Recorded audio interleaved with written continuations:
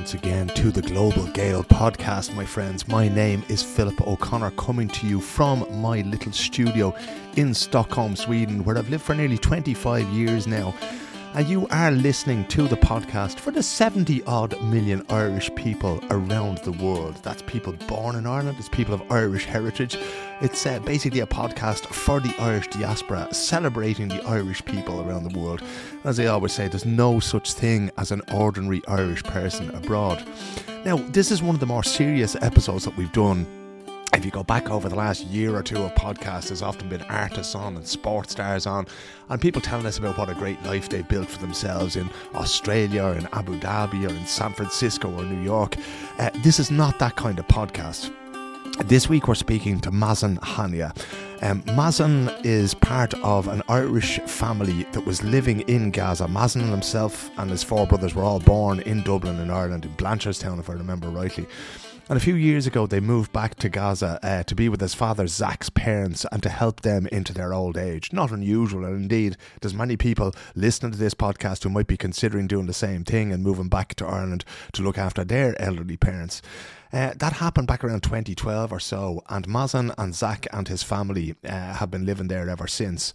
Then October the 7th happened.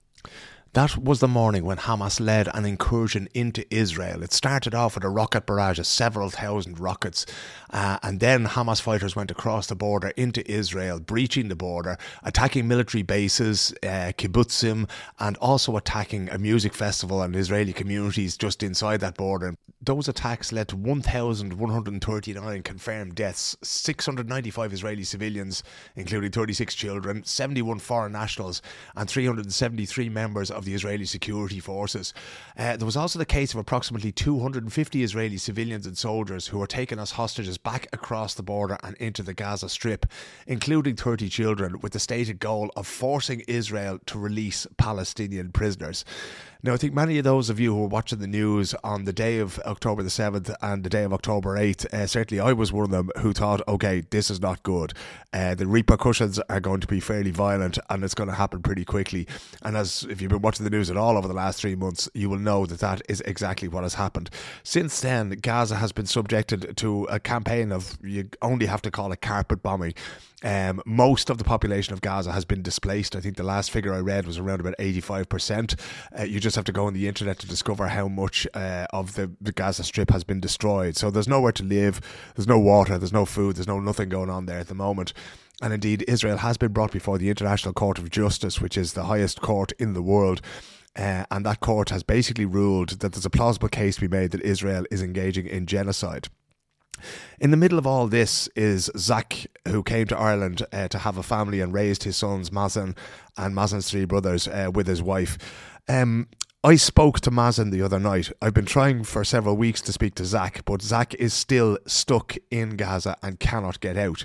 Basically, the situation as it occurred was that as soon as the bombing of Israel, or the bombing by Israel, started in Gaza, Zak tried to get the Irish Department of Foreign Affairs to help him to have his family evacuated. Now, as I mentioned earlier, Mazen and his brothers, these are all Irish citizens, so they're entitled to protection from the Irish state.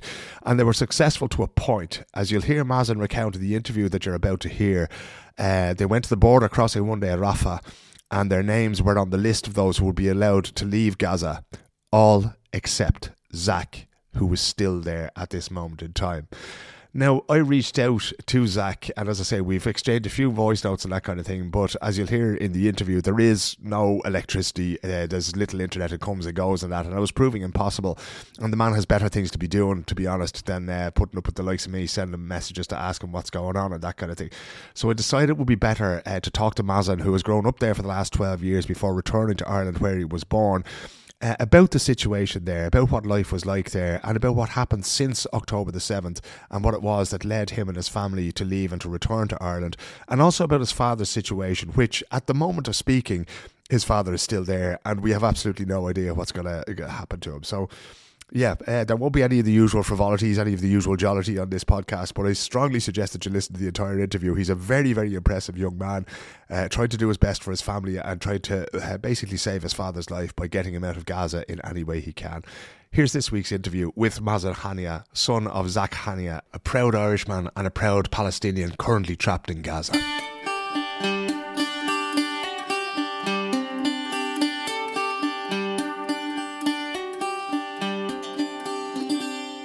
could we start with how you and your family came to be in Ireland? Were you born in Ireland? Did you grow up in Ireland?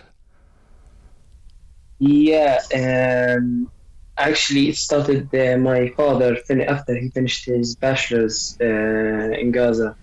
He came here to Ireland and finished his master's in journalism. And then went back to Gaza and get married and back to Ireland, and he had 4 kids. I'm the oldest one. You're the man of the house at the moment now, whilst your father is in Gaza, yeah? Yeah. I'm now responsible for the dad work, exactly. I want to say. Taking the place home. Were you and your brothers and sisters, were you all born in Ireland then, before you went back to Gaza? Yeah, all of us. Actually, I have no sisters. It's only 4 brothers. We are four kids. Yeah, 4 boys. Me and my 4 boys. Oh, yeah.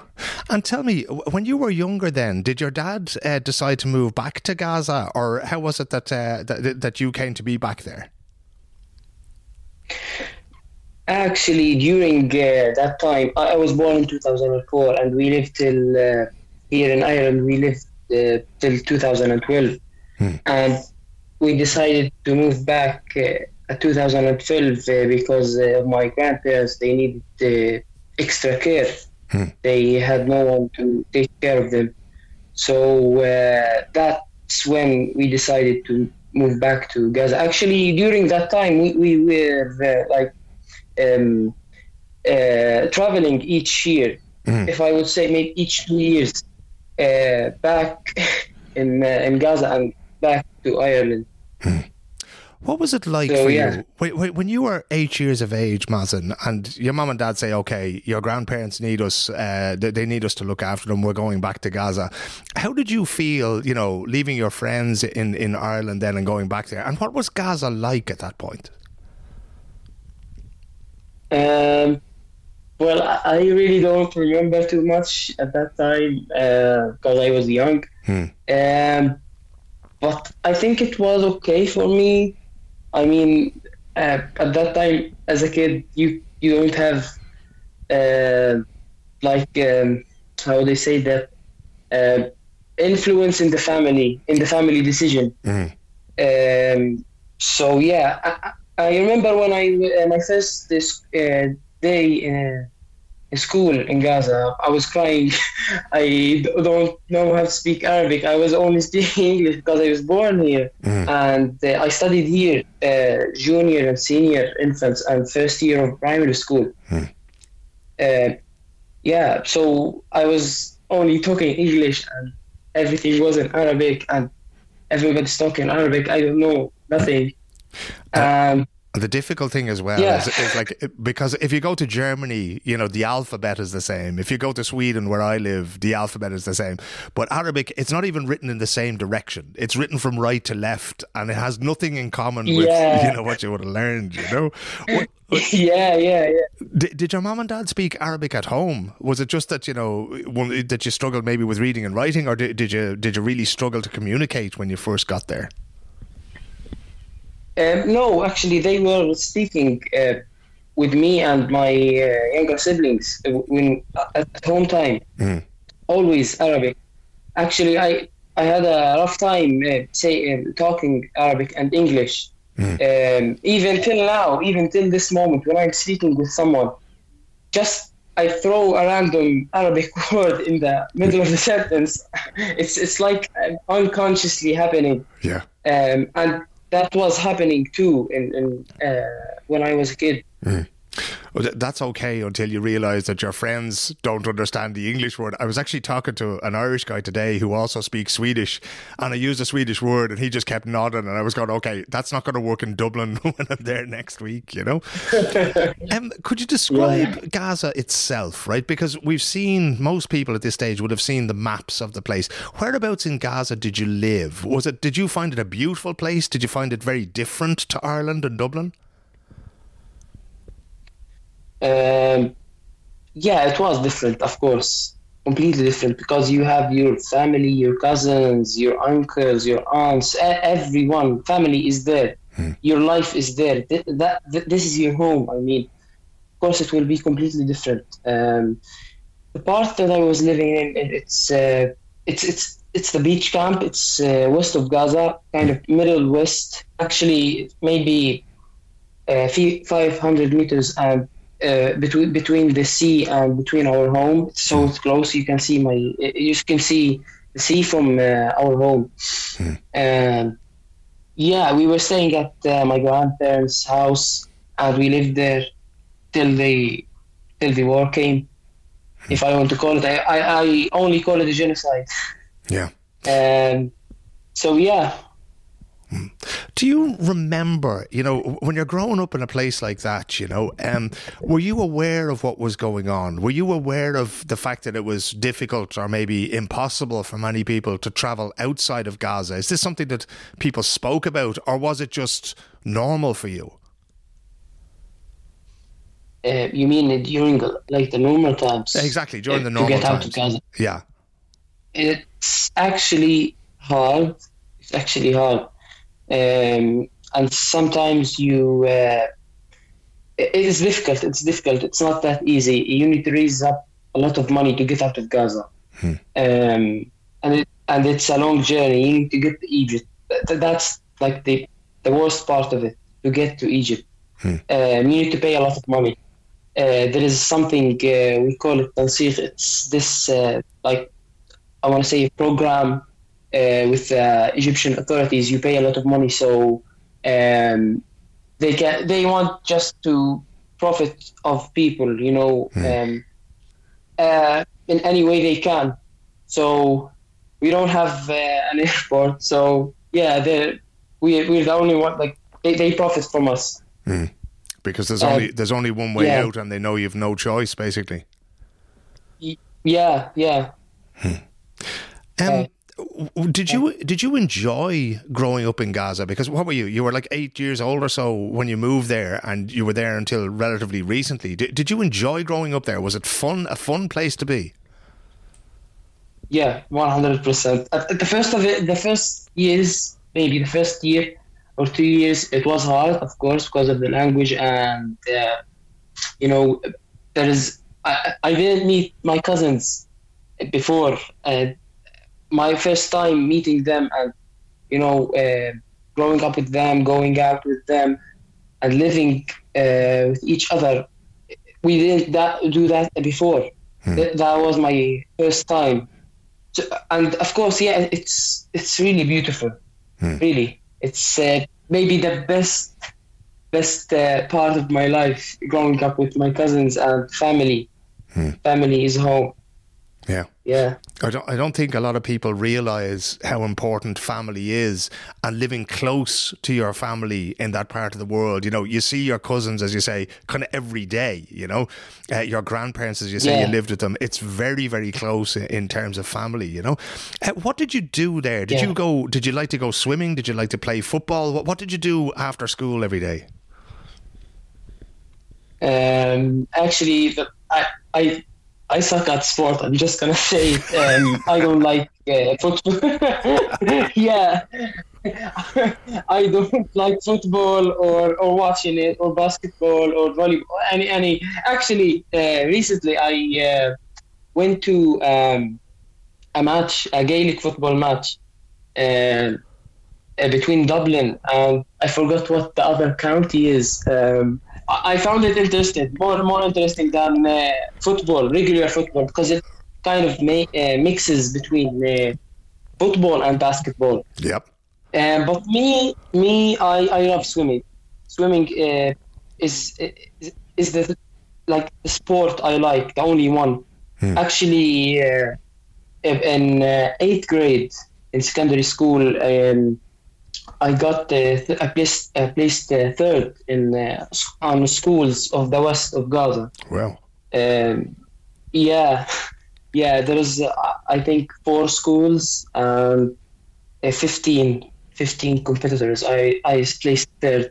Fantastic. And I'm planning to go swimming maybe in Dalneri in the next few days. Yeah, it's a lot colder swimming in Dún Laoghaire compared to Gaza. I can tell you, you know. Yeah. We've heard a lot over the years, Mazen, about the embargo, the blockade, and the fact that it's so difficult to get things into Gaza, from building materials to food to whatever, medicine, this kind of thing. Did you notice that growing up? You know, was there always food on the table? Was it, you know, did you fish from the sea? How did you survive there, so to speak, as a family? You mean during this war? No, before the war, because obviously nothing works since the war, and that's deliberate, you know. But before that, would you have had all the things you wanted to have available to you in Gaza? No. Food, yes. My father, yeah, he was working very hard, actually. Finding a job in Gaza is like the next impossible thing you can do.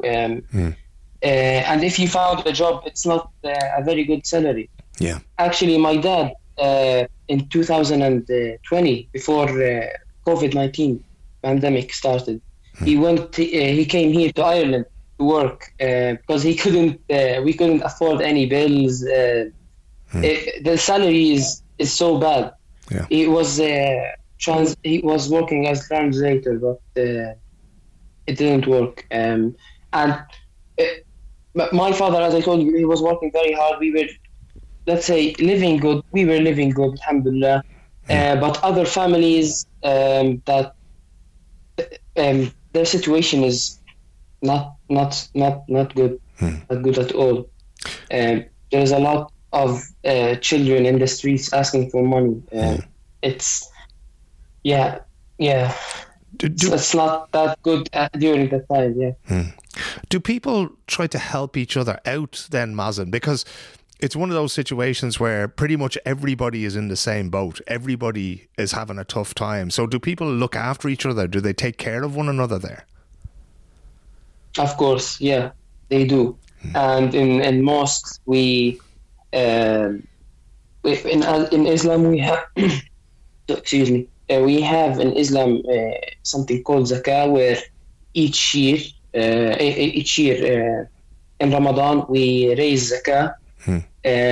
Every family, every person have to put an amount of money in like a box, and then that box will be from a specific organization will distribute that money into families and give them the things they need so they can live. And even besides zakah, people help each other in regular days, in the days. Yeah. Yes, they do. So if you're having a hard time, if your father can't find work, maybe the neighbour might help you out. And then, you know, when your father has found work and their neighbour is struggling, then you help them out and you return the favour, kind of thing, yeah? Yeah, where we, the neighborhood we were in, the situation were good. There is neighborhoods, there is poor neighborhoods, and there is, I won't say rich, but maybe the situation is better than the poor neighborhood. The neighborhood where we are staying is not that rich, doesn't have good money, but we were good. We won't ask, or our neighbors won't ask, but because it's not that easy. You go and you open your hand and say, I want food or I want money. So it's not that easy to do that. So you won't simply go ask. So people help each other without asking. Yeah. So maybe on one day, maybe my mother made food. We go and send some food to our neighbors, and then our neighbors would the next day put in it food, the same plate that we gave them in the other day, and return the plate with food, not empty. You never return it empty, yeah. It's a beautiful thing when you have neighbours who look after one another like that. Tell me about your father. He's still in Gaza at the moment as we speak, as far as I know. What kind of a man is he, Mazen? Like what part of it? Oh, all the parts of it, because I've texted him a few times, but obviously there's it's difficult with mobile phone communications and that kind of thing there. So I've had a few little chats with him, but I just wanted to know. I mean, you're his son, so you're going to say great things about him anyway, I would hope. You know, was he a strict father? Was he a football fan, or did he like to swim as well? Yeah, he likes to swim. He was swimming. Actually, my grandfather was he was a fisherman. He didn't have a boat. He was with a net always on the beach. Yeah, swimming at the shore and throwing the net and collecting fish and selling it. And so my father and my uncles had to know like swimming. That's no. There's no choice in that. Yeah. My father, he's not interested in football. He's not interested in sports really much. But after the recent World Cup, he was I don't know what was driving him actually. He started to watch the World Cup, and after that he was watching like regularly. After that he was watching football and football matches, actually local football matches from Gaza. Wow. Too. Yeah, that's fascinating. Is that because the last World Cup was in an Arabic nation? It was in Qatar, in Doha. Yeah, maybe that was a reason. Yeah, that might be a reason. Yeah, you never know. He might be watching Shamrock Rovers or somebody if he gets back to Dublin in the near future. Can you think back to October the 7th? I mean, what happened in Israel and then what happened subsequently? You're an adult now. You're not really a child anymore. Were you aware of what was coming after what happened with Hamas in Israel? Did you think, okay, now there's war's coming now, that's it? No, actually. In the morning on 7th of October, I was heading to my university, which is now bombed. Yeah. And my brothers were being ready for school, and we were going just as every day. And then we heard the rockets, and sometimes they test rockets, but they launch them into the sea. And then we were looking, it's not like 5 or 6, only 1 or 2 rockets. That's it. And in the morning of October 7th, we saw like big amount of rockets being launched, and not in the sea. I mean, we were in the street and like, what is happening? So we rushed into the stairs and opened the TV and seeing the news, and Hamas was in they were in Ashkelon in Israel, in our homeland. So we thought, and after that it completed. I mean, what I'm trying to say is that it continued. Yeah. And Israel was not doing anything about it. They were like paralyzed or something. We didn't know. We thought that would be like the Liberation Day.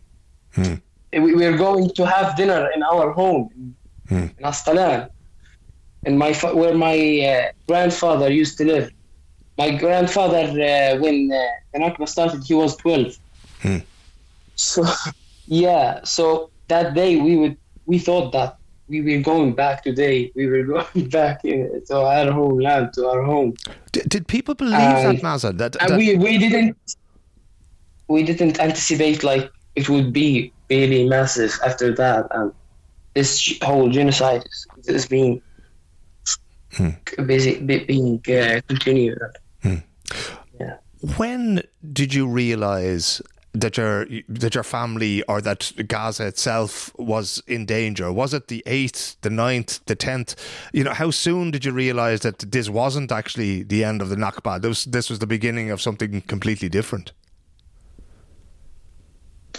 Maybe in the next day, like the 8th, maybe, after the minister of the IDF, I'm not sure if that's translated correctly, after he announced and said that we are human animals, yes, and we will kill everyone.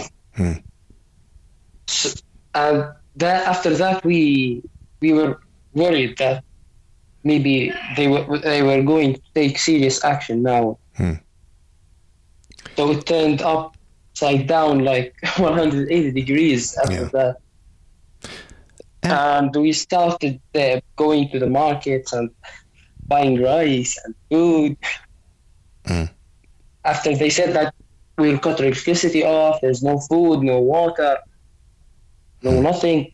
So we started rushing to markets, buying everything that we can get hands on. Yeah, it was crazy. And actually, maybe after 2 or 3 days, the markets started to being empty. Yeah. No food. Yeah. There was nothing left there. Everybody had bought up everything that they could. Did the prices go up at that time? Did people say, right, okay, I have to have this, so I don't care if I pay €1 for a kilo of rice, or €2, €3, €5, my family has to eat? Did you have to spend a lot of money to get the things that you needed to survive? No, the price of things were normal at the first days of the first week, but after that they were gradually increasing. Because it's almost impossible to get food into Gaza, and even if there is food, after that, of course, there is shortage of food. Nobody can get easily food. So some of the people or some of the traders would sell it for an amount of money, for a good amount. And then it would be for the consumer not cheap as it was. When did you realise that you and your mother and your brothers were going to have to leave? Was that one of those things that you thought after the first couple of days, we have to get out of here? Or did you say, okay, we're going to try to stay here? Actually, we were staying. We knew that the IDF is invading the north, and they are heavily bombing the north before they invaded in ground. Did that bombing? And they were at that. Yeah, I was going to ask you, did that bombing affect you where you were? Or did you hear those bombs? Or was it something that was happening so far away that you didn't notice? Yeah, you can hear everything in Gaza. Wherever you are in Gaza, you can hear everything. But it's just a matter of how loud it is. And you don't want to hear anything of that. There are, I think, on the 5th day, our mosque, which is close to us, it's not really close. I mean, maybe it's a 5-minute walk. But when it was bombed, maybe four windows were broken and fallen onto the ground. Actually, my youngest brother, he was sleeping and the window fell on him, but thank God he was sleeping, and what do you call this? The mat. Yeah. Or the mat, and he was covered by the mat. Okay. So nothing. Not he didn't get injured or something like that. Thank God. But after that, we rushed. Yeah, we rushed there to see if there was any injuries, anybody There was, I think there was, I didn't go there. I helped my mother with cleaning the glass. My father and my younger brother went there to see. I think there was some injuries. Yeah. That's a close call for your younger brother and indeed for your family when 4 windows of your house are blown out. So it's obviously something that happened very close. Was that the point when your parents said, okay, we can't stay here, we have to try to make a plan to get out of here? No. Still no? No, after that, no, we didn't decided to go yet. It wasn't actually intense at that moment. It wasn't that intense. It was tense, yeah, but it wasn't that tense, like the extreme level of intensity. Actually, after that, maybe after 2 days or 3, they started throwing on us flyers or papers that says that you need to leave, go to south of Gaza. This isn't a safe place for you. And they were saying that Hamas is hiding, Hamas leaders are hiding in tunnels, and you are the one being shot and killed. They don't care about you. We hear those things all the time, Mazen, about, Hamas are hiding in the tunnels and they're hiding under the hospitals and they're hiding under the mosques and that kind of thing. How true is any of that? If you're living in Gaza and you're growing up in Gaza, are you aware of Hamas at all? And I fully understand that Hamas were essentially the government of Gaza at that time. But is that, is there any truth to what's being said there? I don't know, really. I'm not sure if I'm the right person to ask. I don't know anything of that. But maybe yes. I don't know. Maybe yes. Yeah, well, I mean, they have to be somewhere. Maybe but it's just that it seems like they're apparently on every square foot or every square meter of Gaza. When those flyers or those leaflets are dropped and they say you have to get out of here, you have to go to the south of Gaza. Was it a case of just pack up what you can carry and get out, or did you decide to stay on as long as you could? Yeah, we decided to stay as long as we can. And we did. I don't know how we survived these days. I was every day on the streets looking for water. Any cart, any man who has carts. There was a limit of stations, water stations. They provide water. They take seawater and they filter it. Yeah. And I think there was about 10 stations in my local area that they provide water, but maybe 2 of them were working. And there's no cars. You can't. There's no gas for cars, so you can't get a car with a tank on it to fill up your tanks. Yeah. So people had to go on carts, on donkey carts. Yeah. Put your tank and you can go. So we had a guy in the neighborhood to go there and fill up the tank and come back, and you can fill up the tanks from there. But that wasn't the case in every day. You need to go for in different neighborhoods to get water, and you need to carry like a gallon and walk a good amount of kilometers to get a long distance. Home. Yeah. I was the one in charge for water, actually. Oh, that's what happens when you're the oldest son, my friend. You get to do the hard work there, don't you?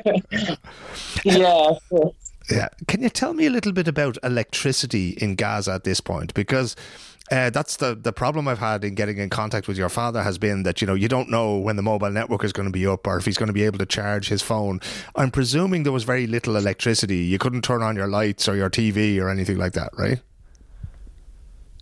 Yeah.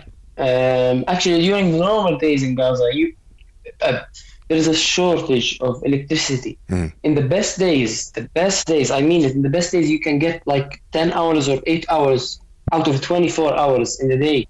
8 hours electricity, and then the rest of the day there's no electricity, no light. You need to charge up batteries. I'm talking about the normal days. You need to charge up batteries and hook up them to an LED system, a wired system in your house, so you can have light during the night. Yeah. And in the war,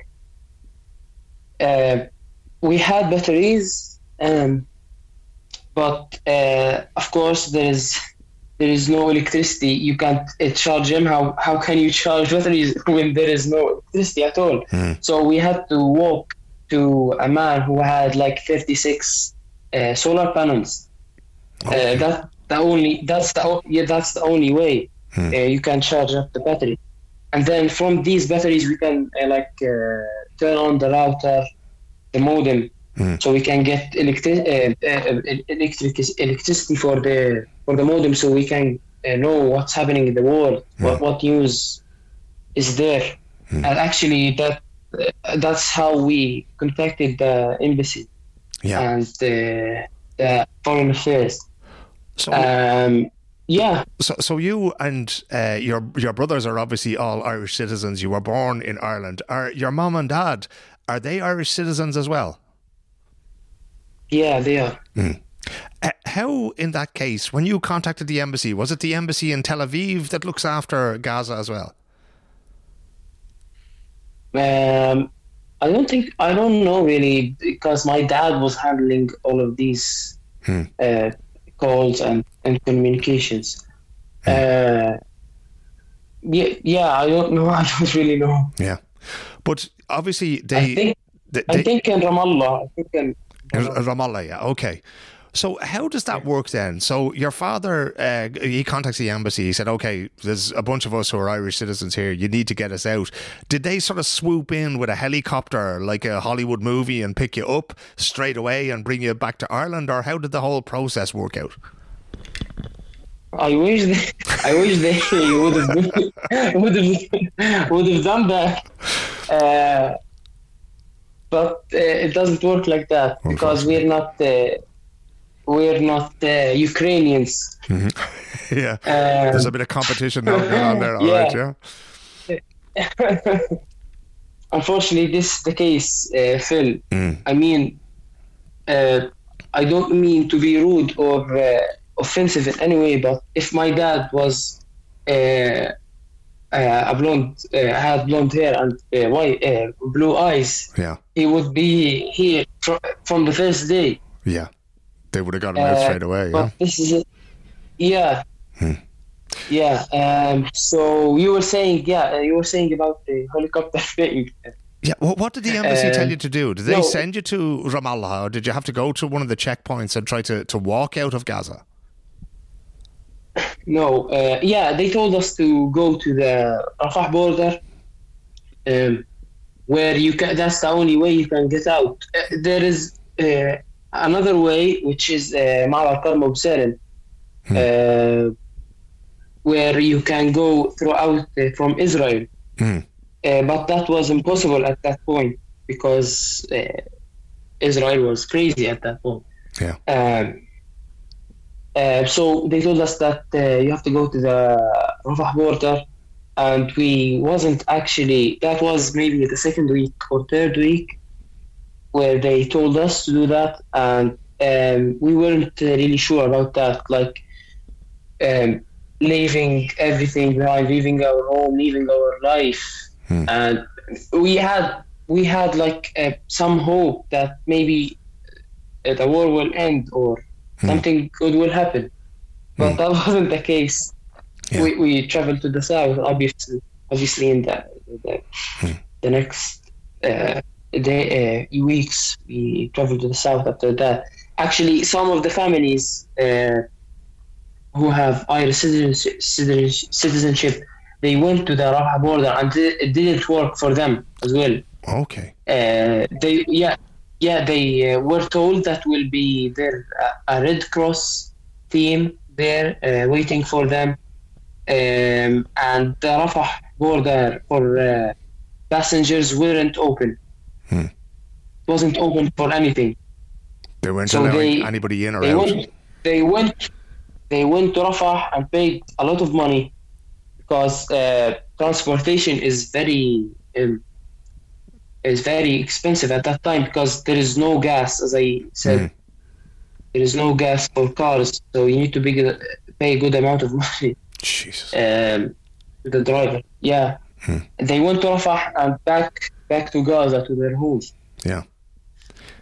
When you left your home, was that it? Did your father leave the home as well, or is he still living there because he's still in Gaza? No, we all left. We all lived together. Actually, my uncle's family were with us because their home was partially damaged. The home next to them was bombed. Till this moment, we don't know how they survived that bombing, because bombs are not like regular bombs. I don't feel like they are regular bombs. They are like nukes. It doesn't only destroy the home that is targeted. It destroys the whole neighborhood. Yeah. At least, as I told you, the mosque that was hit, our home was damaged.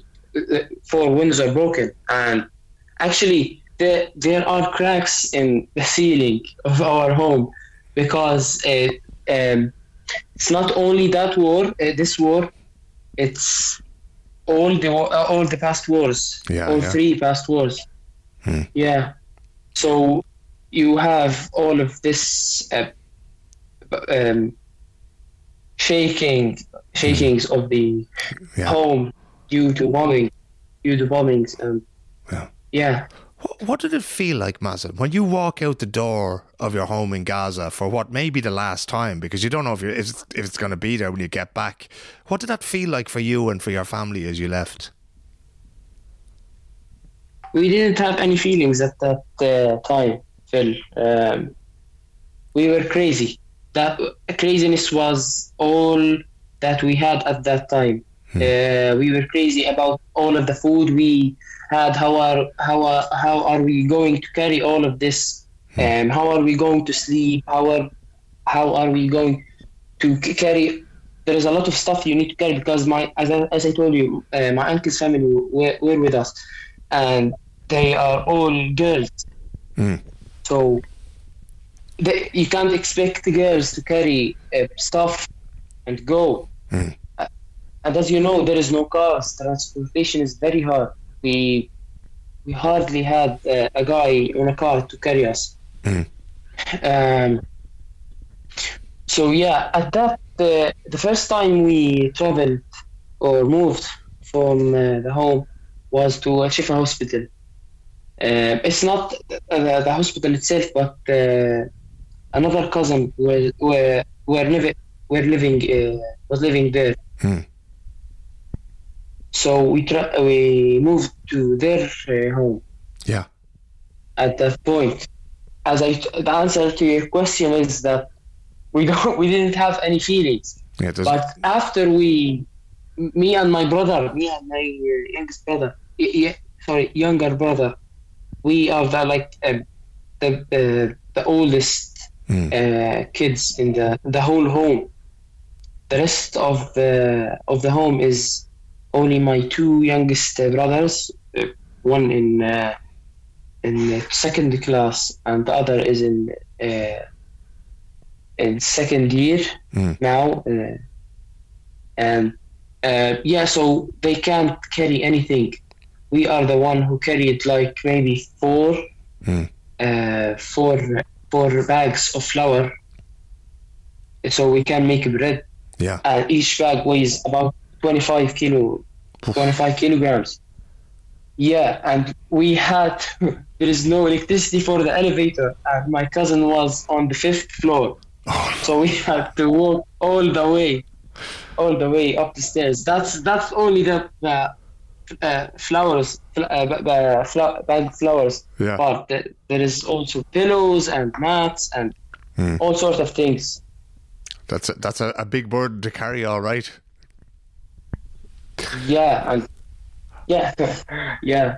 So how long then did it take? Yeah, go ahead. That was sorry. That was the first time we moved. And did you have to move several times after that? Then, yeah. Yeah. That's a lot of hard work.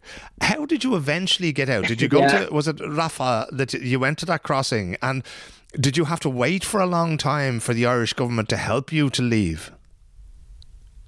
Yeah, we had to wait a good amount of time. I don't know why the Irish citizens were evacuating from Gaza, the last people, because in the third week, actually, maybe Australian citizens and American and British citizens were evacuating, but the Irish were the last. I don't know why, actually. Is it from the government or from Israel? I don't know.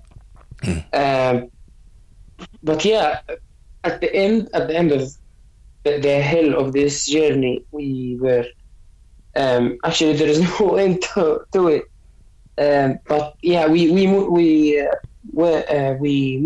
gone to Rafah border, and there they told us that day. They told us that you have to go, and you were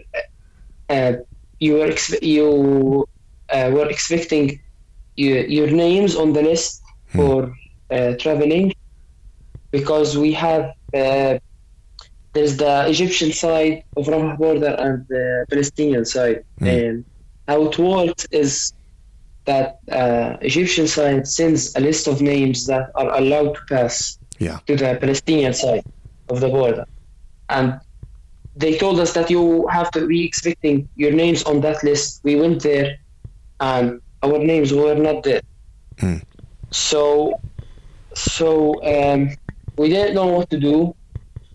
We were staying there. We planned to sleep that night there in the street, because there is no place to sleep there. Because that day we paid the driver actually $100 USD to move us from the place we were staying in Khan Yunis and then to the Rafah border. So we won't pay another $100 to get there. So we thought that maybe tomorrow the names will be there. So we planned to stay there, but we didn't. My aunt who were in Rafah, but close to the border, so we planned to get there. That would be maybe less expensive than going back to Khan Yunis. Yeah. So we stayed there at that night, and my cousin, which was supposed to be with us, evacuate, but he didn't get out.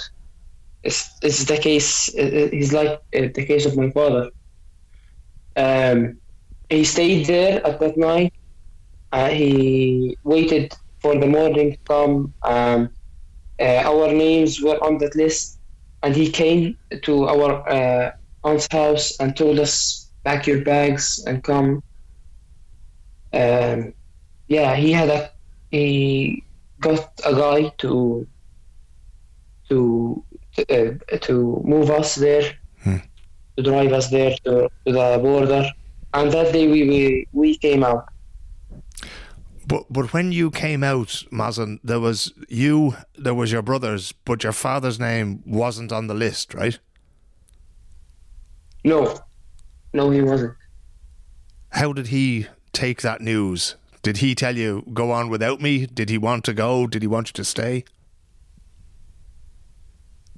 Of course, he wanted to go, but when the embassy, I think, called him, actually, I was with him when the embassy called him that day, when they told him that your names will be on the list, but your name will not be on the list. And then he was like saying, how come this happened? Like, how come you separate families? How can you let this happen, allow this to happen? And they were just saying, we're sorry, you can't do anything about it, and that sort of stuff. He told me not to tell my mom and brothers, don't tell anybody. Maybe he make calls, I call them again, or maybe something magically will happen. But nothing happened, and the morning came, and we told my mom and my brothers that we have to leave, and that was like really, really hard. That was like the hardest moment of life. When we were all crying. And when did you get out of Gaza? Can you remember what date it was? I can't really remember. But I think it was before Christmas, if I remember rightly, was it? Yeah, it was before Christmas. And we're talking now in the middle of February. So your father has been there for 2 or 3 months by himself. Has he been in contact with the embassy? Has he been asking why his name isn't on the list of those who are allowed to leave? Yeah, not him only, us. And we did a lot of things here in Ireland. We, with help from friends in the Solidarity, we made postcards that says, bring Zak back to the Michael Martin's office, sending them. But nothing happened. We made an online petition, and over maybe, I don't know what the number is, maybe 2,000 people that wants my father to be here with us. And nothing as well happened. We met with Michael Martin, but nothing happened. We told him that it's your responsibility. You are the responsible one for his life. If anything bad happens. What did he say to that? He said, I can't promise anything, but we are trying very hard. That's all. And that's the only answer they gave us all the time when we ask officers in the Foreign Affairs of the embassy.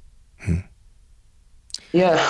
And actually, I was talking to a journalist, I think in the last week, and she contacted the Foreign Affairs, and they told her that they are trying the same answer as I told you. Yeah. They are working hard. Yeah, we're doing our best. We can't promise anything, yeah? Yeah. You're back in Ireland now, the country, a proud Irishman that you are. You left there when you were 8 years of age. What's it like being back in Ireland now, knowing that your father is still in Gaza? It's hard. It's a mix of feelings. I don't know to be happy because now I can drink water and attend my classes and live my life. I don't know how to feel. Happy, sad. It's hard. It's hard, Phil. It's hard. I don't wish to anybody. I don't wish this for anybody to live. Is he in danger every day there, Mazen? Everybody is in danger, Phil.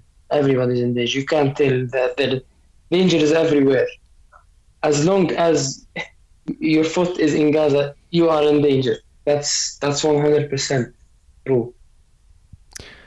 What else? And I think the answer is probably only thoughts and prayers at this stage. Is there anything else that can be done for your father? Is there anything that can be done to make sure that his name is on the list at the crossing of Rafah? Is there anything the Irish government is not doing, do you think, that they should be doing to help to get him out of there?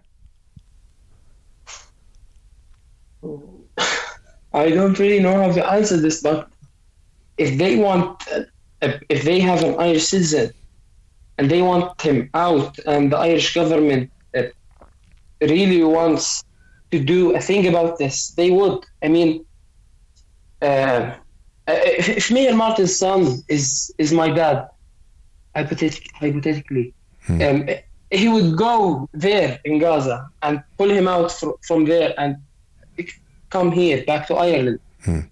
Wouldn't you say that? I would. I can imagine that's exactly what would happen if Micheál Martin's son was your father. But for the moment, there's not a whole lot happening.